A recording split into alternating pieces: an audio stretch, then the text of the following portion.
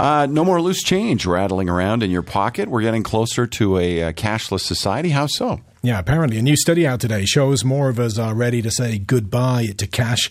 The survey was conducted by Ipsos for the ING Bank website Easonomics, and it suggests more than a third of Europeans and Americans want to go cash-free, and 20% say they already do that thanks to different online payments, contactless cards, and digital wallets like Apple Pay, which uses your phone to pay for things. More than half of the European respondents said they'd used less cash in the past 12 months than previously, and 78% said they'd expect to use it even less over the coming 12 months. Now, I spoke to Nicholas Badminton about this. He's a global futurist based out of Vancouver.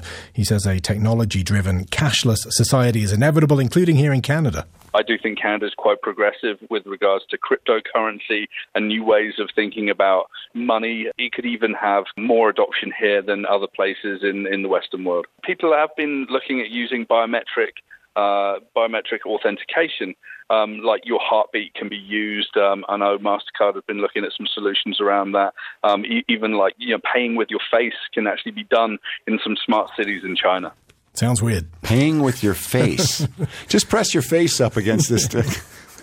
Anyway, I'm not quite ready for that.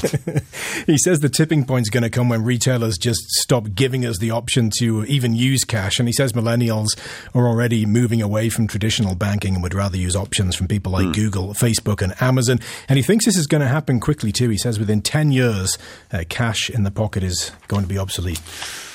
It's going to be hard for a certain generation to walk around. I mean, if I don't have money in my wallet, I feel like I'm missing something. Exactly. I know the feeling. Even if you have credit cards. It happens more often. It does. Let's have a look at the numbers. Yeah, TSX down 95 points to 15,649. The Dow